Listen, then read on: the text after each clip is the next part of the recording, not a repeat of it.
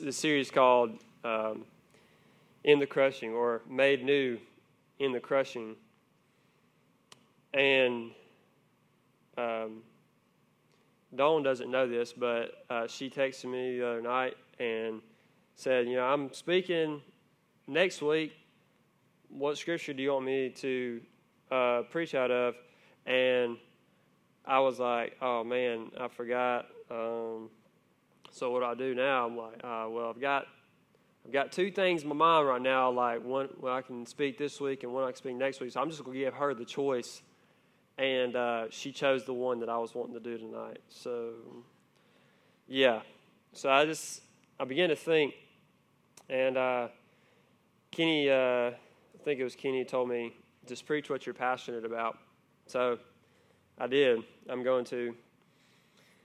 This whole idea of this song called New Wine, the one we just got through singing, is talking about wine in the wineskins, and how Jesus said you can't put new wine in old wineskins. And I thought it'd be fitting to talk about that. So that's what we're going to do. We're going to be in Luke chapter 5, if you brought your Bible. I don't know why I'm nervous right now. I'm really nervous. So we're going to be in Luke chapter 5, verse 33. That's my beat, Brett. I didn't tell you that, bro.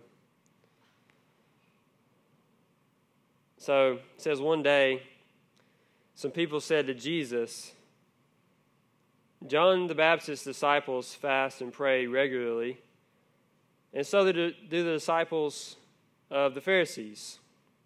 Why are your disciples always eating and drinking?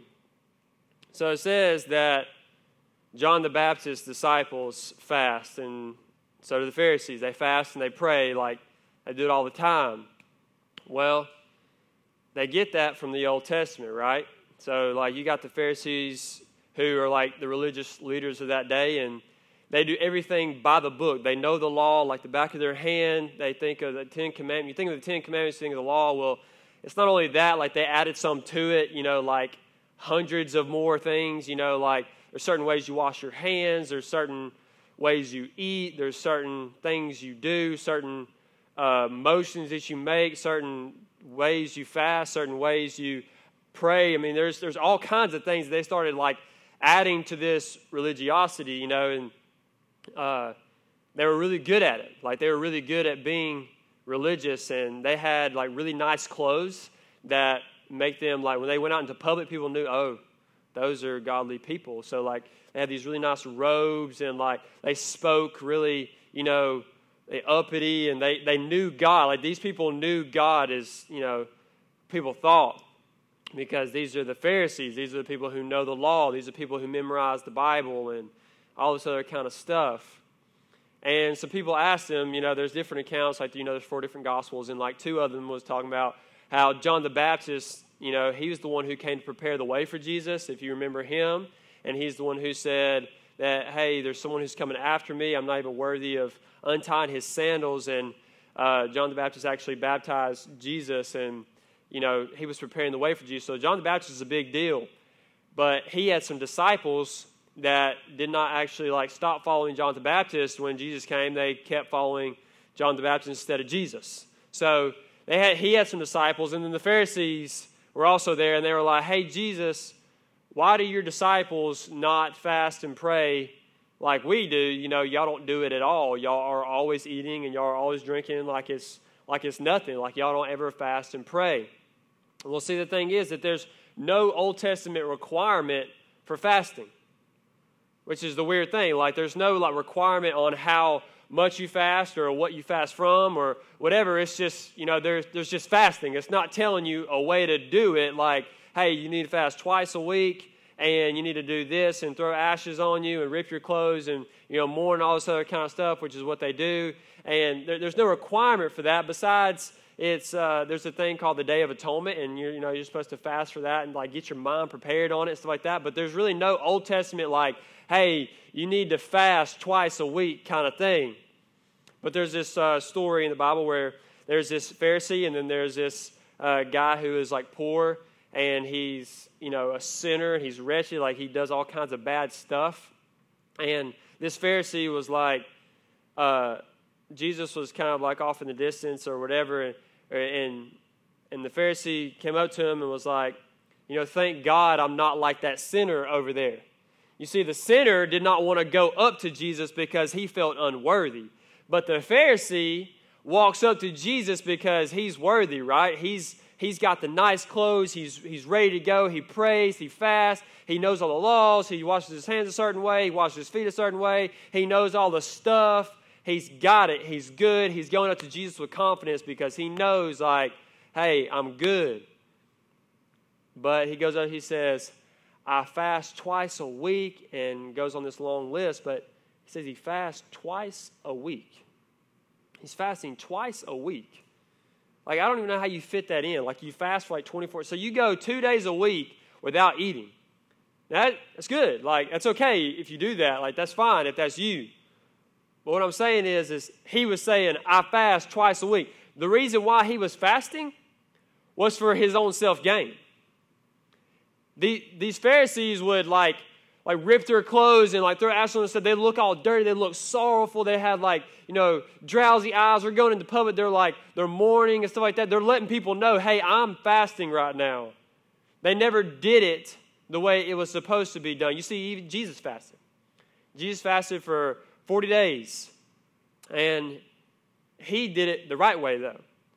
And how do you do that? In Matthew chapter 16, I don't guess we'll flip there, but Matthew chapter 16 says to comb your hair and to smile and to just be presentable. Really, it's just don't let anybody know that you're fasting. You do it in your privacy, because the people who do it for outward appearance, so that people can look at them and say, hey, they're godly, those people have already received their reward. What does it mean? But when he said that, those people have received their reward because people are praising them. People are like, oh, yes, you're godly, whatever. I know we don't see that much now, but back in that day, religious stuff was like a big deal. Everybody wanted to be religious. Everybody wanted to be like a Pharisee. But like everybody's like praising them, like, oh, yay, good job. You fasted twice this week. You're amazing. You're a wonderful guy. And you pray in public and you have elaborate words. And like everybody's they work for the praise of men. That is their only reward.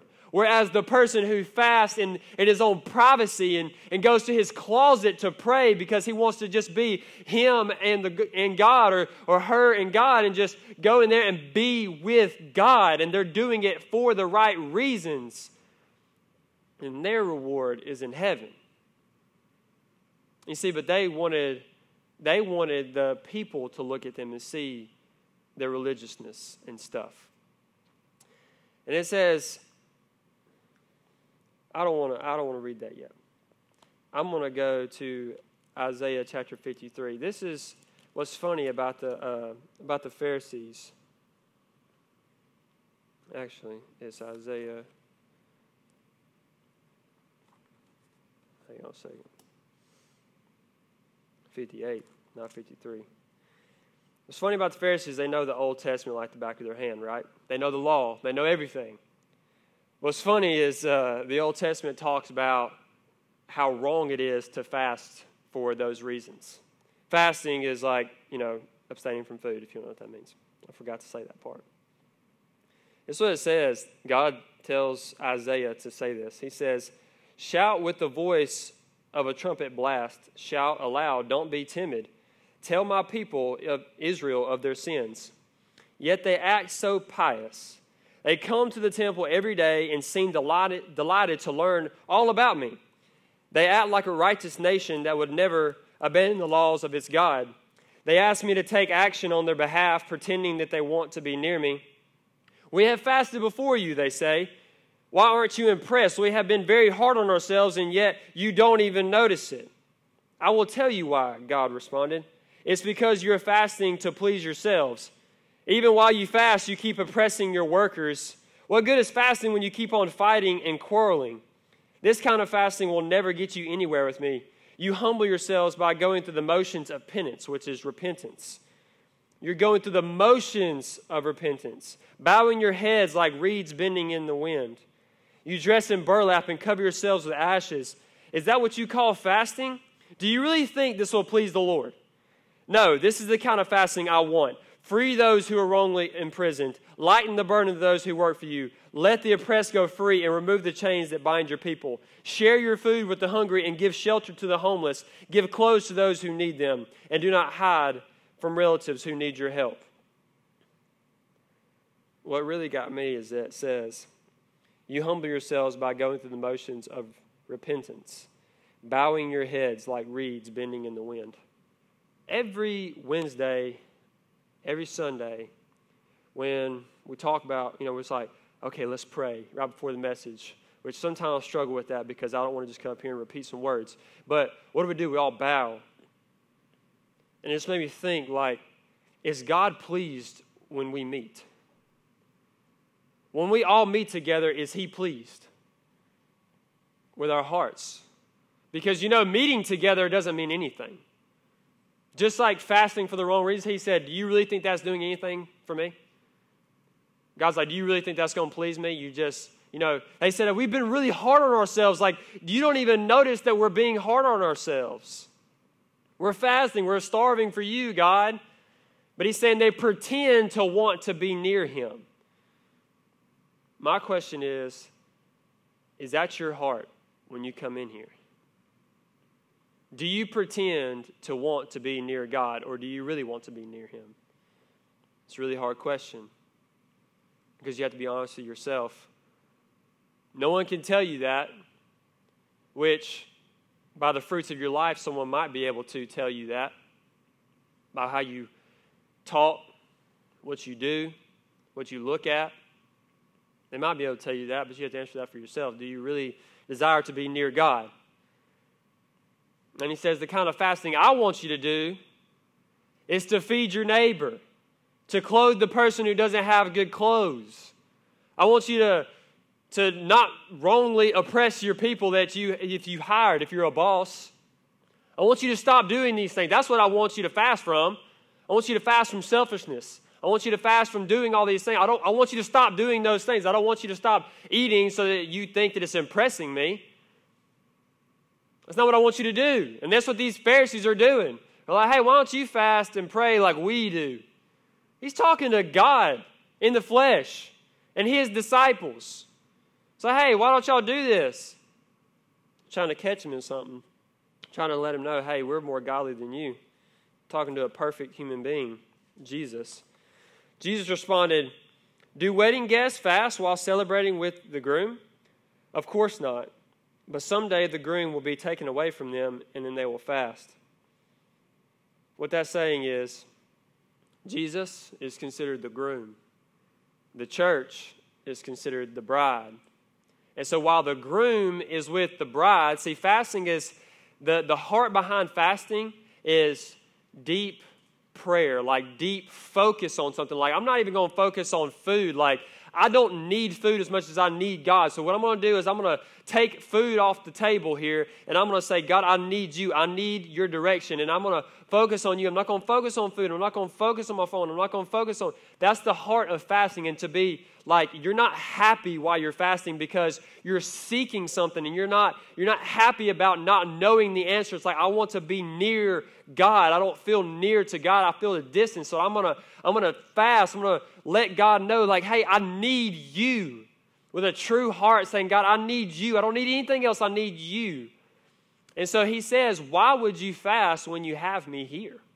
You should be happy. You should be joyful while I'm here. But when I go, Jesus the groom, when he leaves, the bride is going to want him back. And so that's when you start to fast. Like Jesus, like the heart behind fasting is wanting him to return, or wanting him to be near you as you walk on this earth. That's the heart behind fasting. So he says that one day the groom will be taken away from them. That's when he dies. And he goes to the cross and he dies. And when he rises again, he then goes into heaven. And that's when you will fast.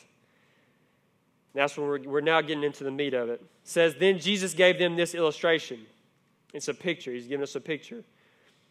No one tears a piece of cloth from a new garment and uses it to patch an old garment. For then the new garment, the new clothes, would be ruined. And the new patch wouldn't even match the old garment. So what he's saying is that if you have a hole in your shirt that you wear every day. You're not going to go get a new shirt, cut out something in that new shirt to patch this old one. Because you know what happens when you wash a new shirt? The fabric shrinks. So if you cut out a hole big enough for the hole on your shirt, it's going to shrink. And it's not going to match, first of all. Second of all, it's going to ruin the new shirt. It just doesn't work. You can't patch an old shirt with a new one. It just doesn't work that way. And then he goes on to say this. And no one puts new wine into old wineskins, for the new wine would burst the wineskins, spilling the wine and ruining the skins. New wine must be stored in new wineskins, but no one who drinks the old wine seems to want the new wine. They say, the old is just fine. See, this thing that, they used to make wine in animal skins, right? And I've explained this a couple of times, but just to go in a little bit more detail, what they would do is they would take grapes. They'd take a cluster of grapes, and on the outside of each grape is yeast and bacteria.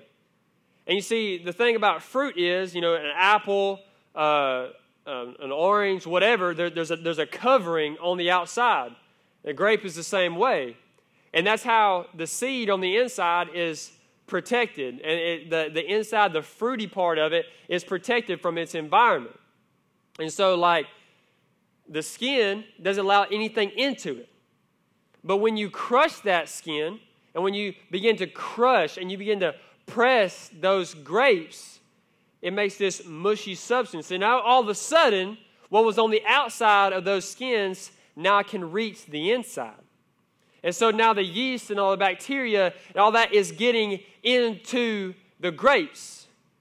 And they put this into animal skins and they sew it up real tight, airtight, where there's no oxygen being able to get in and out of there. And so the yeast and the bacteria on the outside of those grapes now is inside it, and all the sugars that were on the inside is now getting eaten by the bacteria. And the more that bacteria eats up those sugars and takes those away, the more alcohol is produced. That's what the fermentation process is. It's a lot more complex than that. That's just my understanding of it. So that's how it's made. And it's in those skins. There's no oxygen running in and out of it. Well, in that whole process, when bacteria does the things that it does, it releases these gases, just like we do when we eat, We release a little gas here and there, So don't laugh. So I'm trying to be serious here. But I started to think about it. So now we're good. But so it's releasing some gas. It's releasing heat. And the more it produces, the more the wineskins stretch. And it stretches and stretches and stretches until finally these people, they know when to take the wines out. Because you can only produce up to 15% alcohol into the wine, because once you're above 15% alcohol in the wine, now the bacteria begins to die. So they have to time it just right, and by that time the skins are stretched to its max, and they know when to take it out. But you see, what happens is when they unsew the wine, so they rip it open and they pour the wine out into a cup or whatever, they have to throw those old wine skins away because now there's no elasticity to them. So if they were to crush up some more grapes and produce some more wine, they could not put in these old wineskins because then it would stretch beyond capacity. Then it couldn't do it. It would rip. So why is Jesus talking about this? Why would he say, you can't put a new garment to patch an old garment? Why would he say you can't put new wine in old wineskins? Why would he say that? Because the Pharisees were trying to mix the old way in with the new way. And what's crazy is they had the old way wrong the whole time. It doesn't even make sense, but he's trying to tell them, hey, you're trying to mix in the old way of doing things, which is the law, but you got it wrong. See, here's the thing is the law was supposed to increase your morality, supposed to show you, in fact, that you are not perfect. See, a lot of people think the Bible is full of rules that we have to follow. No, that's the whole point, is that he gave us the 10 Commandments. He gave us the law so that we could see in our eyes that we cannot meet the perfect standard of God. We can't do it. We see all 10 Commandments and we're just like, we can't do that because when we hate somebody, it's like committing murder. And we look on someone with lust, it's like committing adultery. And we can't steal, but when we cheat, we're stealing. It's like, oh my God, I can't keep all these laws. I can't do it. I've fallen so many times. That's the point. It's for you to recognize your need for a Savior. Because you know that you cannot get to God by keeping these laws because you've already failed so many of them. But the Pharisees thought, I'm going to keep these. They had an outward appearance of perfection, yet inwardly they were so pious and prideful. And God opposes the proud. And he gives grace to the humble. He's saying you cannot put the old way of doing things in with the new. You can't do it. It's impossible. They don't mix. And this is what it says. I want y'all to hear this. It says, but no one who drinks the old wine seems to want the new wine. The old is just fine, they say. They don't want the new wine. Because the old is just fine. It's working for me. It's working just fine for me. Why would I change? Why would I change anything? See,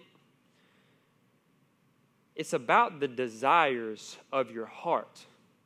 What you want. It says they don't want the new wine. They don't want the new way. They don't desire it. You see what God does when he comes into your life? I'm going to tell you, this is how you know whether you're a Christian or not. Whether the desires of your heart have changed. From desiring sin, desiring the world, or desiring God most of all. Because I have so many people ask me, and I know a lot of people struggle with this, and I even struggle with this. It's like, how can I call myself a Christian when I continue to sin? Why do I still struggle with sin? It's because the sin is still there in your life. It's the desires of your heart that's different. You see, when Adam and Eve sinned, the sin wasn't chewing the fruit up and them going out of the garden and now outside of God's will. Now they're in sin because they chewed on some fruit and swallowed it. No, it's when they reached for the fruit and they desired the fruit more than they desired God. That's when sin entered into the world because they desired something else more than they desired God. That's what sin is. And so you will continue to sin your whole life. Yes, because we're in a fallen world full of sin everywhere, around every corner. You cannot just lock yourself in a room and not continue to sin. Sin's in your heart, it's in your mind, it's everywhere. Sin's everywhere. You can't hide from it. But the difference is when you want God more than you want sin. When you want God more than literally everything in your life revolves around God now, not around you. And you know that your heart is changed when you begin to have those desires. I remember walking away right when I gave my life to Christ. My whole life wasn't different at that moment. No one could tell on the outside whether my actions have changed or not. No one could tell in that very instant. But I walked away from that moment knowing that something was different inside of here. Something was different inside of here. And then later on, as I began to follow my new desires, did I still struggle with sin? Yes, I did. But I began to make changes in my life because my desires were different. I no longer desired to go to certain places with certain people. I no longer desired to want to smoke this or smoke that. I no longer desired to drink this or drink that. I no longer desired those things because I had something that was way better now. I had something that was actually satisfying my soul, whereas alcohol, drugs, sex, and nothing could do that, and I knew it. And it was like you keep going back to sin. You keep going back to sin thinking it's going to satisfy you this time and this time. And it keeps drawing you back in and spitting you back out, drawing you back in. But then when you meet God, you're like, this is what my soul was longing for the whole time. Now I have it. So you can tell whether you're a Christian or not based on the desires of your heart. But here is what I'm going to tell you this. The thing that I am most passionate about, the thing that literally haunts me day in and day out, I wake up thinking about it. I go to sleep thinking about it. I go to work. It's on my mind all day long. And this is what I think about all day, every single day, is where I live, like I don't fit in here. I feel like. There's a lot of people in this room that probably don't fit in the South, right? Because here I'm going to tell you, here's the general outlook of Christianity in the South. And I don't know what the rest of the world is like. I'm just guessing that we're the only place that really does this to this extreme because we're called the Bible Belt. I know that everybody knows this area as the Bible Belt. You know, you got like Georgia and Mississippi. Like we're the Bible Belt. Everybody's a Christian here. Everybody is. No matter you ask somebody's so you ask somebody over here, it's like, well, my grandma's a Christian, so I'm a Christian. Or you ask, this person over here, yeah, I'm a Christian. I'm in a church a couple times. Like, I'm a Christian. Everybody's a Christian here. Unless you're just outright like, no, I don't want God. And that's very few and far between. Now here's what I'm most passionate about.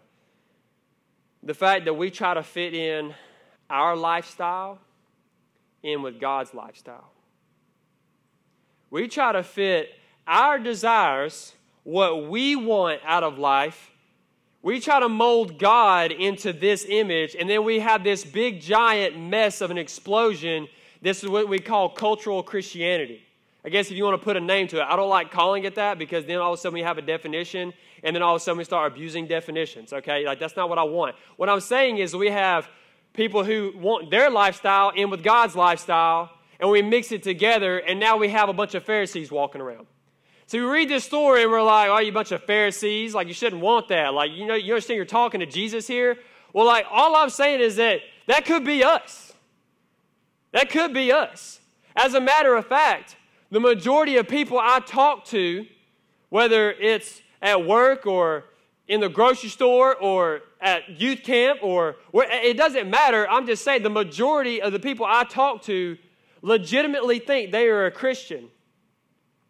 They legitimately think they are a Christian, and they're not. Do you guys understand how scary that is? And do you understand how crazy that makes my mind? Because I'm walking like, they say they're a Christian, but I don't know. Like, what is a Christian? I don't know, because I'm just like, not everybody could not be a Christian. It's like, it seems like 99% of the people I talk to that say they're a Christian are actually not Christians. It blows my mind. Blows it like, I cannot even wrap my mind around that fact. And when I meet a real Christian, I'm like, you're a Christian too? Like, oh, that's so awesome, you're a Christian. It's like, but you can't say that to everybody. It's like, well, like, you're in Walmart, you're picking out some chicken or something, the poultry section, and you're like, and somebody says, like, praise God, oh, hey, you're a Christian? Or you hear somebody at the counter or whatever, and it's like, yeah, my grandmother broke her pinky toe, and she's in the hospital. Oh, I'll be praying for you, man. Like, I'm sorry, you're a Christian? For real? Like, for real, talk to me for a second. Like, this is what I'm really struggling. I need you to pray for me too. But do you understand how much lingo is put out there? Like, I'm praying for you. What does that even mean now? What does that even mean? Like, I feel like I can't say that without falling into the fake crowd.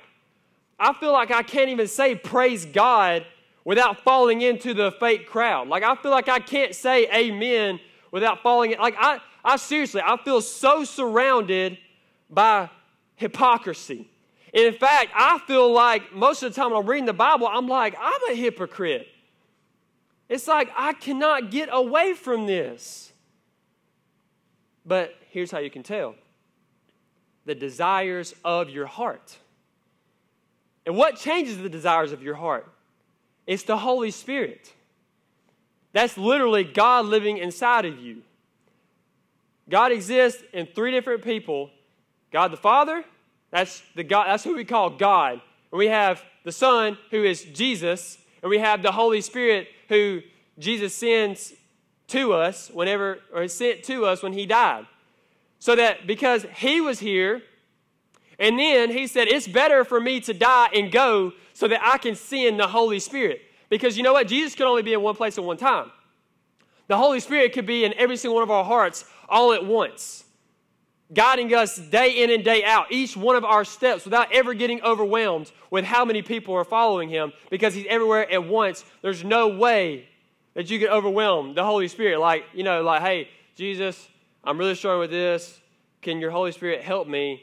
He's not taking in a million other prayer requests and saying, oh, hang on.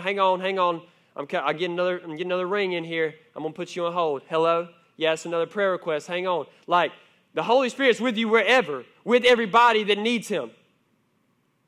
And that's how you know the Holy Spirit is the guarantee of your salvation. How do you know that you're a Christian? How do you know that you're going to heaven? If you have the Holy Spirit. How do you know if you have the Holy Spirit? Is if your desire is for God alone.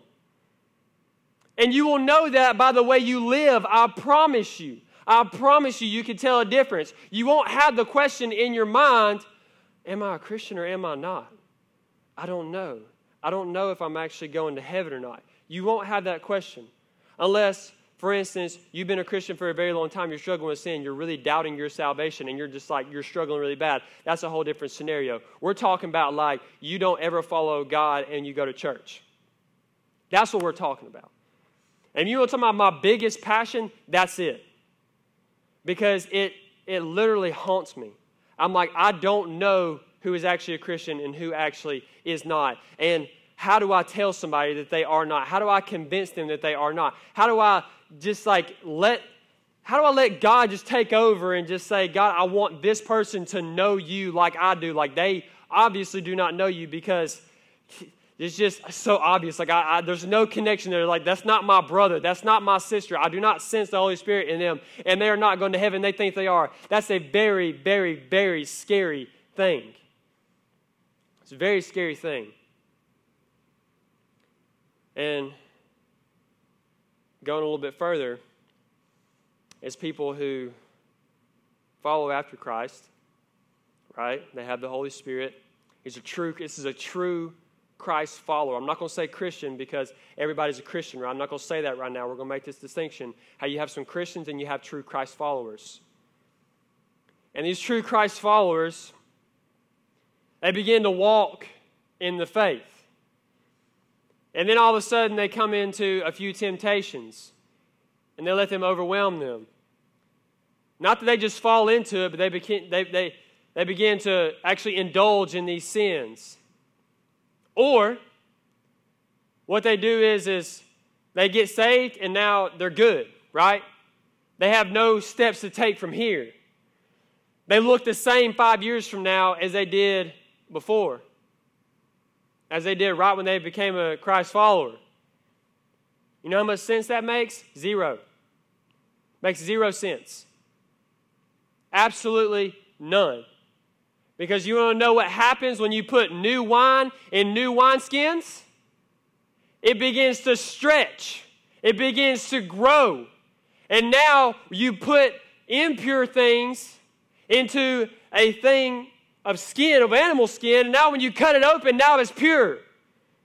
But you know what it had to do? It had to stretch. It had to be challenged. It had to be just stretched open to its full maximum capacity where it cannot stretch anymore. And you're continuing to press on. You're pressing on. You're pressing on. And all the while, the inside of you is growing and growing day in and day out. That's what the picture is. We cannot follow Christ and then not continue to take steps towards Him. That makes 0 sense. In fact, that might actually point to the fact that you never followed Christ in the first place. When you listen to the same music 5 years ago as you do today. That doesn't make any sense. If you're not struggling with that, I don't know what to say. If you're still using the same language that you did 5 years ago as you do today, I don't know what to say. All I know is that you might want to check your salvation. If you're coming in here Wednesday and Sunday, and your life looks like this, straight across the board, and the fact that you never actually go and intently share the gospel, you need to ask yourself some questions. Because I'm going to tell you something. If you're a true Christ follower and you have the Holy Spirit living inside of you, you know what you want to do? You want to go share the gospel. Okay, that's really hard. That's really awkward. That may be something you say, well, I don't really actually want to. I'm going to tell you something. You'll be miserable if you don't. That's what makes you want to. Because if you just sit around in your house and do nothing, watch TV, go to work, come back home, take care of your family, go to your kid's baseball game, do this, do that, go to your sporting event, play basketball, play football, go to school, whatever. You go do that every single day, and what you don't do is share the gospel. It's unbelievable. That's unbelievable. That's what that is. That's ridiculous. That's not Christianity. I'm just saying that's not Christianity. That's America. That's you living in your own world, fitting your desires in with God's desires, and you're making your own little mutation there. It's actually not Christianity at all. And what's crazy is we actually think that is. We think, I don't read my Bible as much as I should. I literally get that answer so much. I get that answer so much. I don't even ask the question, I get that answer. Well, I don't share the gospel as much as I should. Well, who does? I mean, good Lord, what do you think, 15 times a day is enough? What are you going to say? Well, I share the gospel as much as I should. Yeah, I did at least 15 times a day. Now, you would never say that, first of all, because it's really not enough. There's no much like, as I should. There's really not a standard there. It's, do you do it? What it tells me is when you say, I don't read the Bible as much as I should. What it tells me when you say, I don't share the gospel as much as I should, that tells me you don't do it at all. You might read a verse here and there. You might open your Bible app and read the verse of the day. Like, that's all you do. Come on. Do you really consider that following Christ? Just like when God said, do you really think that fasting is going to please me?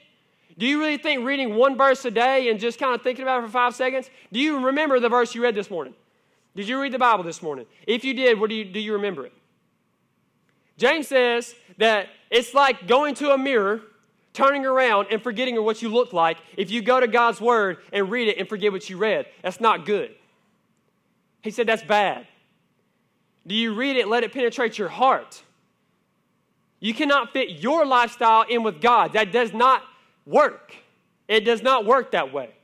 You know how it works? Is when you say, I have a new life and I'm going to put it into a new skin, a new body. God has raised me from the dead spiritually. Now I'm alive to Him. So now I have a new wine in new wineskins. You're not putting your old self into new wineskin, into Christianity. That's not what it's doing. You're a new person. Act like it. Don't fall into the temptation of this world. Don't be conformed by this world, but be renewed. Be renewed. Let your mind be transformed by the renewing of your mind, by reading God's Word. In Romans chapter 12 says He's changing the way you think. He's changing the way you think. Is God changing the way you think? He might be doing it right now, and you may be ignoring it. Are you letting God change the way you think? That's what Christianity is. It's the whole Bible, not just a little bit. It's every verse of the Bible, not just John 3:16. It's every day of your life, not just the day you got saved. It's every day of your life to the end of your life. Because you know why? You love God. It's not because you have to, because you don't. It's because you love Him. It's because, hey, He saved me. He did not have to save me. He did not have to show me His grace, but He pursued me, and now I am His. Now I rest in Him. Now I trust in Him. Now I follow His lead. Now I am guided by Him. Now I want others to know Him. That's why I follow Christ, not because it's a cool thing to do, not because this church is real hip, not because the music is fun. I don't follow Christ for any of those reasons, but because I met Him personally and I love Him. Do you follow Christ for the same reasons? For the same reason? Because it's not a benefit to you. That's not why you follow Him. You follow Him because He gave His life for you. And you recognize your sin. You recognize His perfection. And what happens? You're humbled. He gives grace to the humble, but opposes the proud. Where do you stand tonight? I'm just going to say something. God is speaking to you. God is speaking to you. Are you truly a Christ follower? And if you're not, you do not have to feel pressured to come down here, give your life to Christ, say amen, get baptized right here, right now. That's not the question. I'm not doing that. What I'm saying is, what do you want? What do you want? Do you want God? Because if you want Him, you can have Him. He gave His life for you. He loves you. He loves you more than you love you.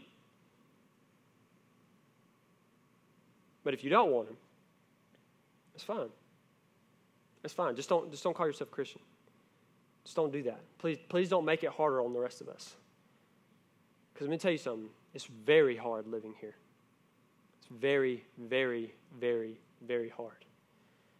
Because you can't tell the wheat from the tare Everybody looks the same. Everybody goes to church. Everybody does it. Everybody gives. Everybody prays. Everybody goes this way and dresses this way and whatever. There's even churches that wear skinny jeans with holes in them and hats backwards and all. Like the hip, there's even churches like that. And everybody's like, well, if I dress like that, I'm a Christian. If I wear a 3-piece suit and a tie, I'm a Christian. It's not how you dress, not how you look on the outside. It's about the heart. It's about your heart. Do you really think that's going to please God? Do you really think what you wear is going to please God? Because it won't. Do you think coming in here? Do you think coming in this door, sitting in these chairs, pleases God? Do you think that you did your duty by coming in here and sitting down? No. Not even close. Because you don't have a duty. You need to believe. You need to believe. Stop being so prideful. Stop wanting your desires more than you want God. Stop being so selfish. Don't be so selfish. Get your eyes off the phone for a little while. Take your eyes off yourself for a little while. Recognize the world around you. Deal with the deep issues in your heart. Stop ignoring them. I'm going to tell you who knows them. There's only one person who knows them fully, better than you do, actually, is Jesus. He offers healing. He offers a deep cleansing. Your problem is sin. The answer is grace. Your problem is sin, and the answer is grace. So, we're gonna play a song, and we might play two because we don't have small groups. But we all need to deeply consider, every single one of us. I've been a Christian for 8 years. That seems like a long time. There's probably someone in here that's been a Christian longer than me, but I've been a Christian for 8 years, and I need God to deeply cleanse my heart at this point in time in my life. I need God to help me recognize this. I need God to make me desire Him more, so I'm not trying to fit what I want into His lifestyle that He wants for me. Everybody needs it. If you're not a Christian, you need it. If you are a Christian, you need it. If you are pretending to be a Christian, you're actually not. You need it. So, I'm going to pray, and this is a time for you to pray. It's a time for you to maybe come down here. This may be you letting go of your pride. Coming down here to these steps. Nothing special about them, but coming down here and being able to get on your knees and approach God and confess your sins or whatever you need to do. Maybe that time. You may need to grab somebody, pray with them, pray for them maybe, or ask them to pray for you. This is a time for you to humble yourself and to depend on another Christ follower. Get close, get back to God. Close that gap. Say, God, I need you.